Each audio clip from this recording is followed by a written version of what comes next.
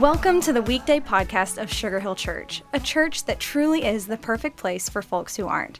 So whether you're exercising, driving, meditating, or just hanging out with us today, thanks. Let's join Pastor Chuck Allen for an encouraging message. Thanks so much for that introduction, Rachel, and thank you for joining me on today's Weekday podcast. Over in chapter 4 of John's Gospel, toward the end of the chapter, there's a story about how Jesus heals an official's son.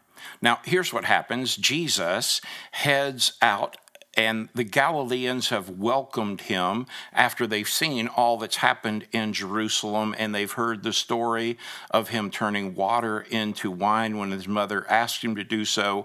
And now a powerful government official comes to Jesus, and his son is very, very ill.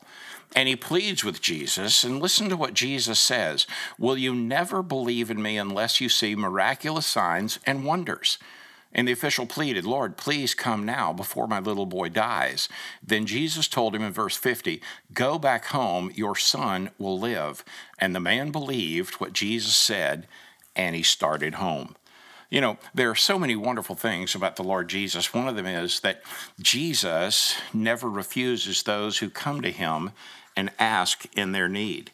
He never refuses an earnest prayer of the heart, although the way he answers those needs and prayers might indeed be different than what you imagine them to be.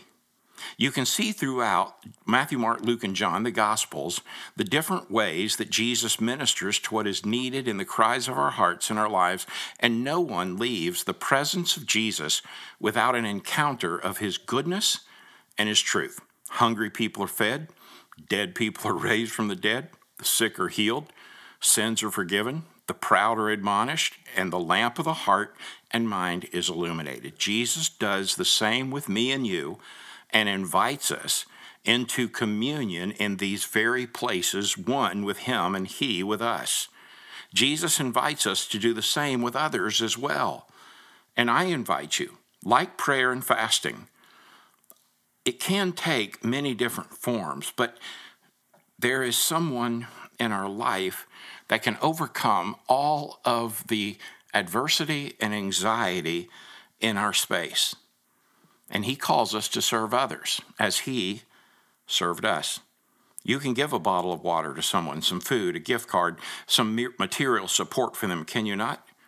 There is a way in which you can serve toward, as we say it in our society, to pay it forward.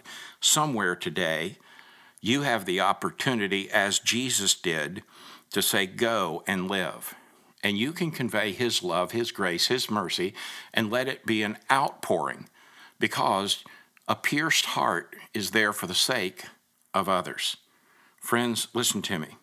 Suffice it to say that it bears great beauty for our reflection during this time as we move toward Easter more than ever, to recognize that in Jesus, he reveals to us the path on which we must walk.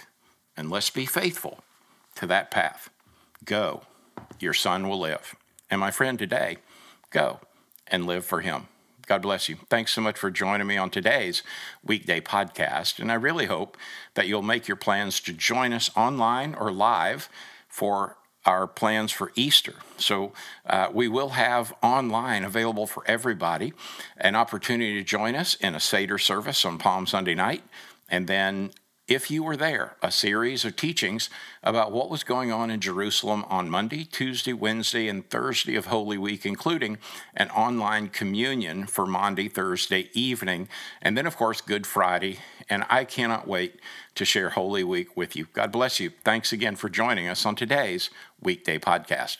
Thanks so much for joining us today for the Weekday podcast. We would love to see you at Sugar Hill Church for one of our gatherings each Sunday at 9:30 and 11, and we are always streaming live at live.sugarhill.church. Again, thank you for joining us today. Please share these Weekday podcasts with friends and family by tapping the share button. Have an awesome day.